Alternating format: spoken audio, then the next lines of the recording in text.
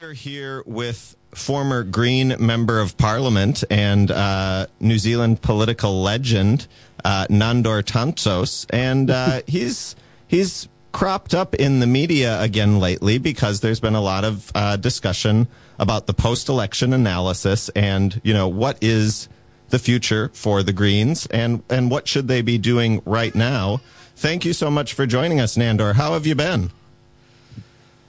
Yeah, I'm good. I'm good, actually. I've been pretty well. I'm living in Whakatane now and really enjoying the Eastern Bay of Plenty. And, yeah, life's pretty fine, actually.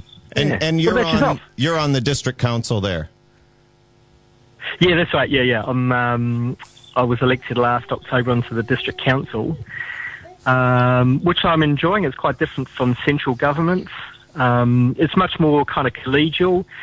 I don't agree with my fellow councillors all the time, but it's not factionalised. You know, we have different views on different things, but they're not lined up along kind of faction lines. So that's because it means you can actually engage in a proper discussion with people about issues and convince people to your point of view or be convinced to theirs. So, yeah, no, it's good. And before that, you were dabbling in local body for a while. I mean, after you famously resigned from Parliament and smashed your watch there on the lectern, you kind of hibernated for a little bit, but then before you've been elected just now in last October, you were on like a community board or something for a while before that, weren't you? No, I wasn't on a community board. This is my first foray into local government, but I have been doing a few different things.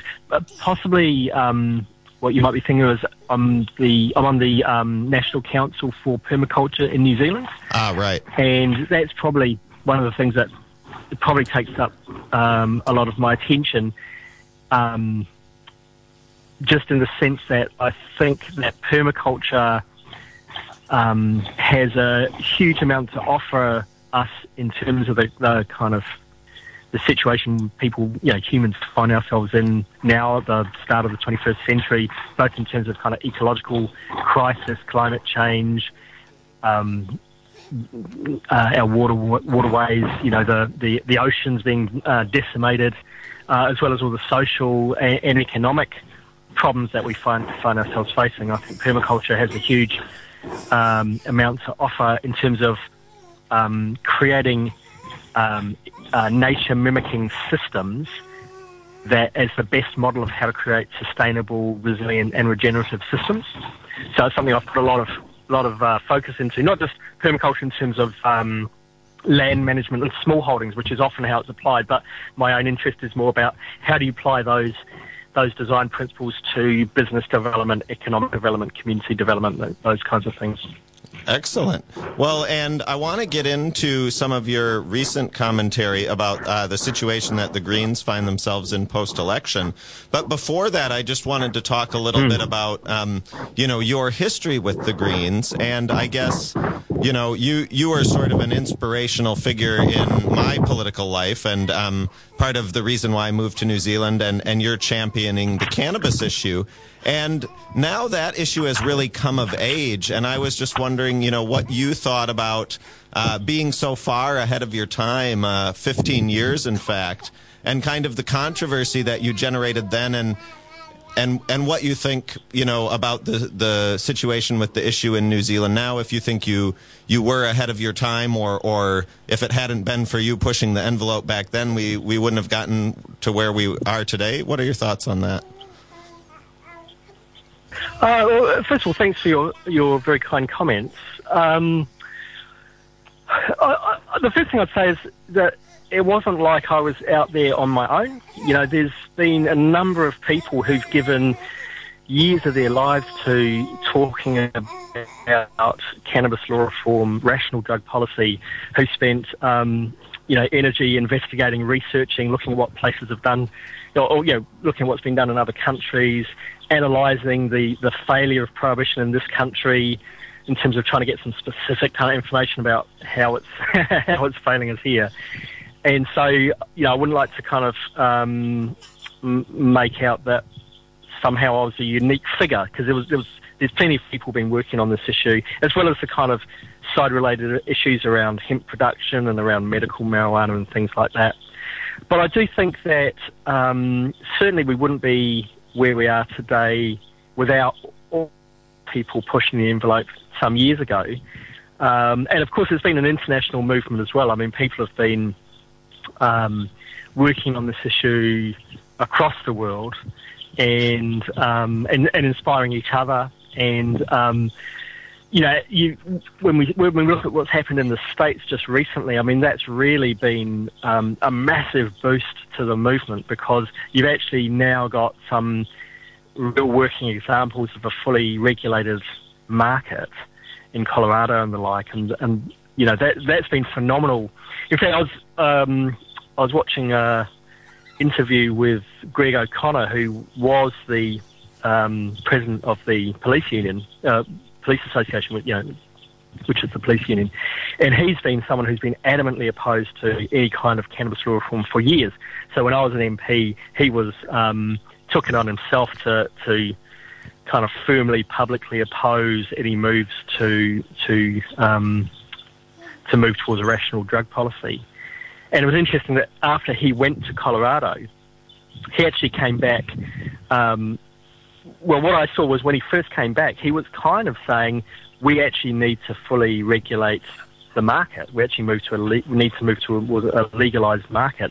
And then he kind of, under pressure, domestically kind of backtracked from that and started saying, well, if we are going to move, then, decriminalisation can't work. We've got to move to something more, like what they do in Colorado.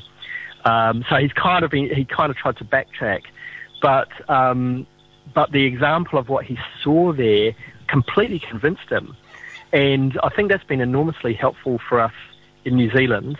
And in a way, the difficulty is that even now, the major parties are still so reluctant to really do anything serious. So, we're seeing some support for medical use, but really what the major parties haven't done is really grasp the idea that to resolve this, we have to move to a regulated market.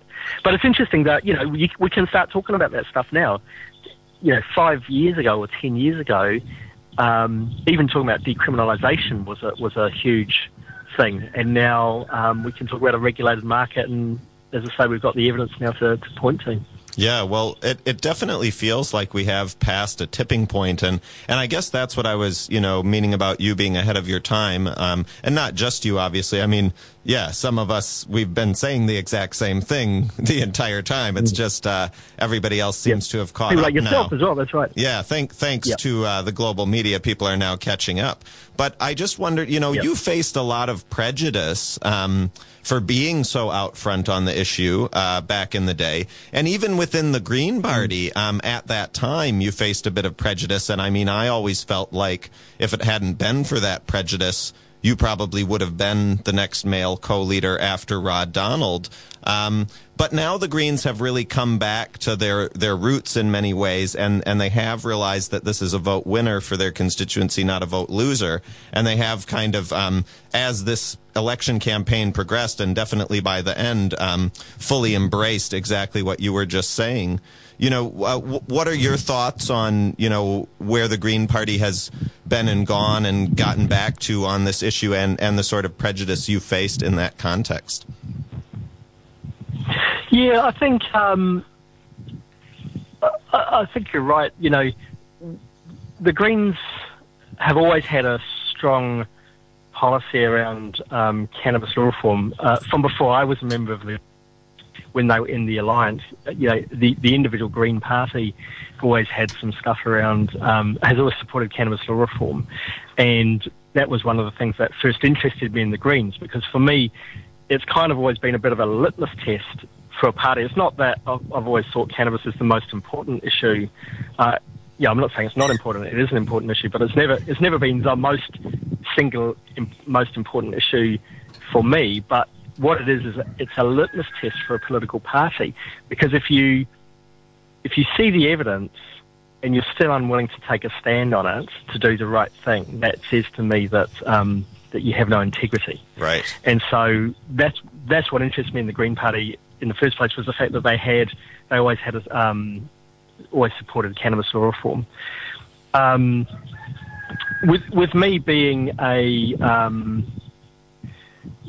been involved in the cannabis law reform movement before I became an MP, and also being a self-confessed cannabis user as a Rasta, I did sometimes wonder whether that was a helpful thing or a hindrance.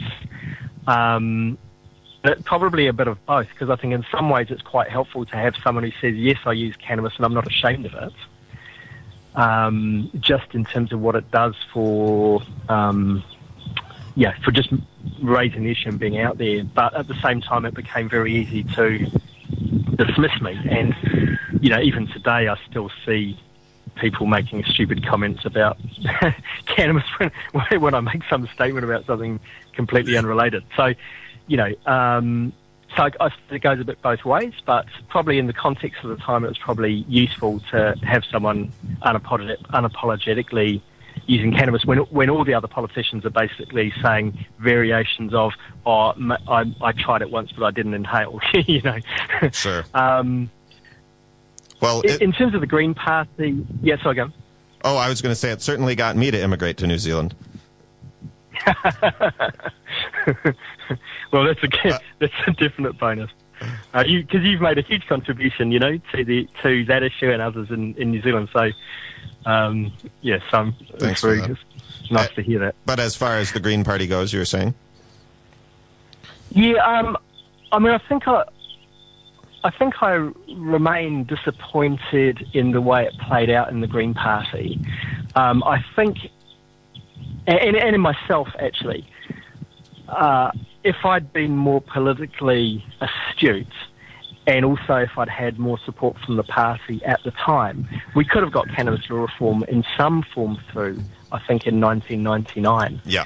But we foolishly allowed ourselves to be bought off with a parliamentary inquiry. There'd been one previously into the mental health effects of cannabis, and that had recommended that that Parliament have an inquiry into the legal status. And that was the argument that Helen Clark used with us to say, we need before we can have a mandate for changing the law, we need to have an inquiry into the legal status. But that was a mistake. We should have said, and at the time we had the leverage and we didn't really, I think, appreciate what we had. We had the leverage, we could have forced it through and said, no, let's just change the law now. And it's to my regret that we didn't really understand that. But I think also the Green Party at the time was somewhat divided. We had some fairly conservative people in our caucus at that time who I think are no longer even members of the Greens. Yeah. It was a bit half and half. Some people were really understood and need to issue. Some people didn't and were reluctant because it caused polarisation and controversy and criticism. And that's what any issue will do. Any issue that's important is going to draw criticism and polarisation. And you've just got to kind of walk through that, really. But some people, they found it hard to handle. And so we kind of backed off it. And, in fact, I was kind of prevented from even campaigning aggressively on the issue. The collective decision in the end was that we would kind of talk about it when we would defend ourselves when attacked, which again was a massive mistake, because as soon as you do that, you give all the ground to your opponents, and your opponents define what you're going to fight on. So you're much better to go out and front foot the issue and take it out and assert it on your own terms. So that was a mistake, and over time, I suppose the Greens' support for cannabis law reform, there's always been people in the Greens who have been strongly supportive, like Matiria Ture. Of course. So Matiria Ture was, a member of Normal long before she became an MP. She's always been a big, strong advocate of cannabis law reform. But as a party, it kind of took a bit of a back seat. And while I think the Greens have always had the most progressive of any parliamentary party in terms of cannabis law reform and drug law reform generally. They just kind of stopped asserting it. They kind of put it in the background. And the issue kind of went off the boil. And I can't really blame the Greens for that, because in the context of the time, the movement kind of went off the boil. And there's always been people working away at it, but as a mass issue in the public consciousness, it faded from sight a little bit. And I think there's a whole heap of reasons why that happened. But I don't think, I suppose the thing now is that what's important is that the kind of the wave is building again. There's these amazing examples of things happening overseas. In terms of the Greens, there's some really strong advocacy, and Julianne Gensler in particular has really been a strong advocate for cannabis law reform, and I think done a really good job in that. Yeah, she's embraced it. She's really embraced it. Yeah. And I really like Julianne. I've got a lot of respect for her. I think she's articulate. She's really intelligent. She's got a head around the issues. And I suppose the thing for us, just thinking wider than the Greens, is we know that there's this momentum for change, and now how can we make the most use of that? And I think we have to think really strategically about how we can work together to take it as far as we can, because to have us have some half-assed medical marijuana thing would be really sad when there's an opportunity to do so much more. I agree. I definitely agree.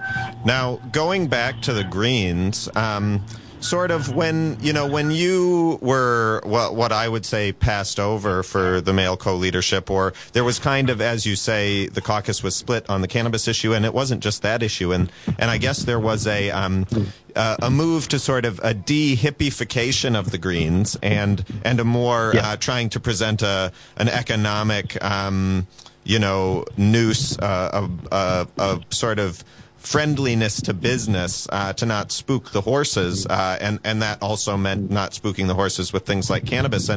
And Russell Norman became the male co-leader, and he looked a lot less hippie than he does now. But it was back then that we first heard these testing the waters or rumors of, maybe the Greens could go with National.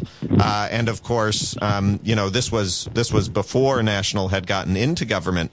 But Russell was very sort of roundly criticized by the hard left party base back then for even floating the idea. And it seems like the Greens, that they saw that as a third rail and never wanted to go there again. Now, of course, in the intervening years, you've had 3 terms of National and a lot of exacerbation of social and environmental problems. But it's come up again in the media, this idea of, should the Greens go with National to block Winston? And again, it's been almost universally shot down, even called a Trojan horse, only being promoted by National and not anyone actually in the Greens. However, you wrote an opinion piece recently saying, it shouldn't be categorically ruled out because that leads to a political dead end. However, not this time. Expand on your ideas there. Sure. Just to talk to a couple of points that you raised there as well, just to say that, one of the reasons I think why cannabis went off the agenda for the Greens probably was because of Russell Norman's co-leadership. Because I don't think he's a person who's ever been really supportive of the issue. And so I think that probably played a big part in how the Greens kind of positioned themselves. When Russell was criticised for raising the issue back in 2008 or whatever, I think probably one of the reasons is that those who are kind of on the, what you've described as the hard left of the party were probably deeply disappointed because I raised the issue during the co-leadership campaign and said at that time, if you do an analysis of the Greens' strategic positioning, we have to recognise that there's a fundamental problem, which is, and this is historically true, goes back to the Values Party, that when Labor does really well, the Greens do really badly, and Greens only have the opportunity to do well, and they've got to work hard to do it, but they only have the opportunity to do well when Labor is doing badly, because we're kind of relying on those discontented Labor voters. And so if we want to get out of that trap, we have to find some new constituencies who aren't strongly left identified. They may not be, I'm not saying go after constituencies that are strongly right identified. I mean, that would be a mistake. But there's I would say probably the bulk of people in this country are not really left or right identified. Those labels have little meaning to them. And so, we have to look at where are the people we can draw into the Greens. Plus, if we do want to support a Labor-led government, the best way to do that is to draw in, instead of swapping votes between Labor and Greens, we actually need to draw in some new voters into the alliance, and which is actually what I think we did in 1999. I think the Greens actually brought in voters to support a Labor-led government who wouldn't otherwise voting Labor. Strength of us in 99. So, and then the other thing is just in terms of the leverage, and I looked at what had happened not so much in 99, but in 2002 and then 2005, where the Greens had pretty much been left out of the picture because we had said we would only support a Labor-led government, and other parties which were prepared to go either way effectively held the balance of power. Had more leverage, yeah. What it meant, yeah. And so the Green, what it meant was, in reality, even if we were part of a coalition, and we weren't in either of those, in fact, the Greens have never been part of a coalition, but if we were in coalition, we wouldn't be able to do anything other than greenwash a Labor government if we weren't prepared to use a bit of leverage, and actually, use the power that have been given to us by the voters. So I kind of raised the issue in that co-leadership debate, and in fact, that was really, in some ways, my main objective, was to get the Greens thinking strategically about how they position themselves and where they were going, and what the plan was to make the Greens a stronger political force. And Russell had kind of had taken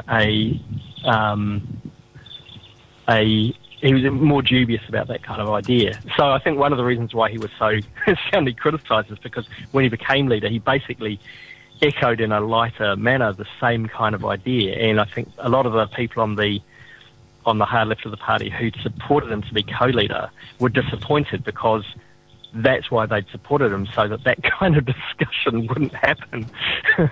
So I think, so just in terms of putting the context, but now in 2017, we find ourselves, the thing is that almost 10 years later, the very dynamic that I talked about in 2008 has just played itself out again in another round. That's right. That, the Greens, there was an outgoing Labor government. After Helen Clark left, the Labor was weak. They had no one really filling the leadership role in a way that was really attractive to voters. Labor support went down.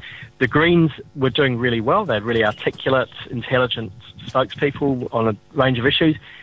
All those disaffected Labor voters went to the Greens. The Greens boosted up in the polls, and everyone thought, wow, the Greens are doing really, really well.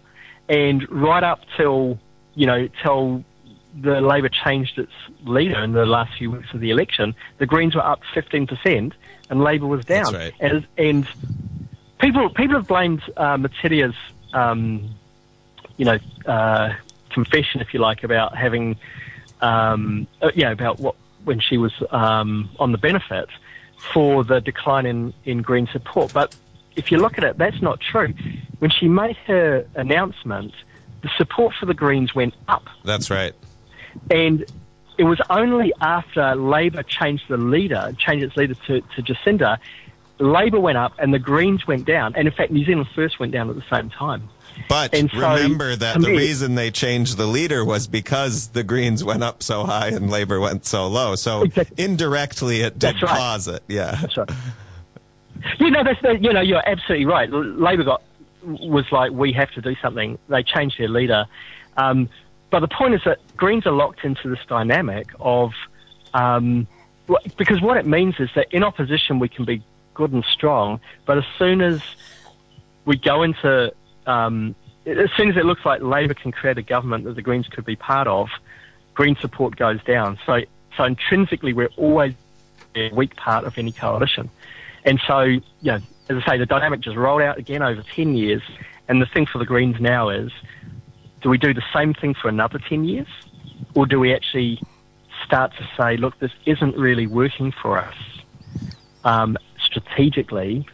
We need to do things a bit differently, and that's what I'm advocating. Now, a lot of what you're saying sounds a lot like the criticisms that Gareth Morgan had of the Greens, and he's probably been following your career the whole time, and I know he's been a big supporter of the Greens, and that kind of the reticence to accept that type of argument is what led him to form TOP. I became a candidate for TOP for many of the same reasons that you raise. I'm just wondering, what you think of the Opportunities Party and the people who say that the Greens would lose votes by going with National, when clearly TOP was making a similar argument while remaining agnostic.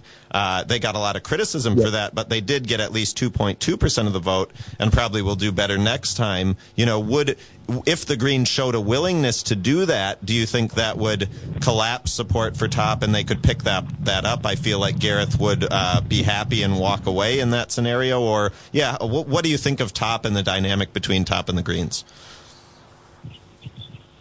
That's an interesting point you've just made. I suppose there's a couple of different questions in there, and I'll try and come at them.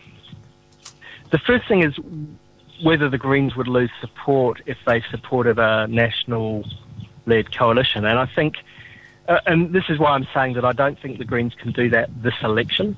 I think it would destroy the party, partly because the Greens ran the campaign saying that they would support a Labor-led government, and whether explicitly or implicitly kind of saying that they would not support a national government.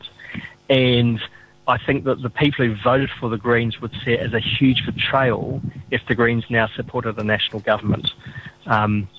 Plus, as I've said elsewhere, like in my blog, plus you've got an outgoing national government. It's a fourth term. The chances of them getting a fifth are pretty remote, especially now, even if they did, even if National forms a coalition, Jacinta, I think, will take it next time. So, strategically for the Greens to make such a move, which is such a radical departure from the past, to support an outgoing National Party, that's basically going to be sinking over the next 3 years, I think that would be a major mistake as well. Plus the practical difficulty of getting it through the party. So I just think it's impossible this time, and I think if the Greens tried to do it this time, it would destroy them. But what I think the Greens need to do is start to build a strategy around taking that approach. And I think and it wouldn't be entirely agnostic in that I think the Labor would always be a preferred party for the Greens, and I think the Greens need to say that really clearly, that they would prefer to go with Labor, but it's not a guaranteed thing, that they're prepared to look at other options. And just being prepared to take seriously a conversation with National, I think, is would be a huge thing. And if the Greens did that, talked it through the party and ran their campaign on that basis, then I think the Greens can survive. I think the Greens can do well, because the other side of it has got to be part of picking up other constituencies. And what I've said in my blog is I've thought for a very long time now that a really natural constituency for the Greens is small business people and self-employed who, there's like 450,000 small businesses employing people in this country. The Greens had less than half of that voting for them in the election. So and the Greens would never get 100% of those people, but I think that Greens' interest in local economies, in self-reliance and personal autonomy, in businesses that are embedded in local communities and local ecologies, all those kinds of things, I think could And even things like the Greens' opposition to the Food Act, which was supported by both National and Labor, which is creating really significant hardship for small food businesses. It doesn't do anything, the big food companies, it doesn't worry them at all, but small local food businesses are having these massive new costs and new compliance because of this ridiculous act that's, the Greens opposed that, but they opposed it. They didn't kind of oppose it on the basis that it was going to harm small business generally, and I think there's a number of issues that the Greens could really talk to small business on and pick up a lot of support and create a really good conversation in the small business community. So the Greens have to pick up new constituencies at the same time as kind of repositioning themselves, and then I think it can really work for them.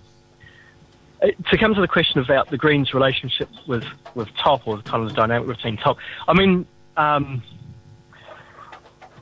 suppose my thoughts on the Opportunities Party and on Gareth is that Gareth Morgan is that I think that there's some really great ideas in there, and I really kind of welcomed that those ideas were being put into the public arena, but I thought it was a real error to start the party. And I say this on the basis that lots of different people have said to me, we want to start a party around such and such, and I've always said that New Zealand doesn't need more political parties, although with a number of parties being destroyed at this last election, that may have changed, but yeah. Generally New Zealand doesn't need more political parties. What we need is a movement that creates a constituency for change. And I always felt that the Opportunities Party would have been more effective as a kind of working in a cross-party manner to seed these ideas into the debate. I mean, I know you said that you think they'll do better next time, but I'd be surprised. I think I think people often underestimate how difficult it is to get parliamentary representation for a party that doesn't already have sitting MPs. The only time I'm aware anyone's done it was Winston Peters when he was voted out and then he came back. No one else, to my knowledge, has been able to achieve parliamentary representation without having a sitting MP in the party. And so I think it'll be enormously difficult. It sounds like you're suggesting we poach a sitting Green MP. No, I'm just kidding. Just finally... I mean, you tried that, didn't you? Just finally, I really appreciate you taking so much time to chat with us, Nandor. Now that the cannabis issue has really come of age, and it seems like it's a definite inevitability, although those of us who have been watching the issue long enough know not to count our chickens before they hatch. But, when it comes back and when it is fully destigmatized and, when you've had enough time to sort of heal and recover from the trauma that was being subjected to the Beehive, do you think we'll see a national political stage comeback for Nandor Tantsos? I mean, you're in the local body now. You'll probably be a mayor not too long. And then what will you do? You're still so young. Is it a possibility? I'm not someone who ever said I try to avoid saying never to anything because who knows how things unfold. And I never really set off to become an MP, but I got involved in the Greens and we created a kind of activist group within the Greens, and then the kind of opportunity arose and the timing was right and the door opened. So I'm not someone to say never, but at this stage I don't have any plans or intent to go back to national politics. I'm really enjoying life away from it. Yeah, well, you were pretty adamant when you gave your valedictory speech that it wasn't for you, but I just thought I'd ask, and we've got the exclusive not ruling it out answer, so we'll go with that. And we really appreciate you taking the time, Nandor, and I hope it won't be the last time, and I do hope that we will get to host you at the Whakamana Cannabis Museum at some time in the near future. Yeah, I'd like that. Cool. Hey, well, thanks for joining Dave. us. Good to talk to you, man. Have a good one.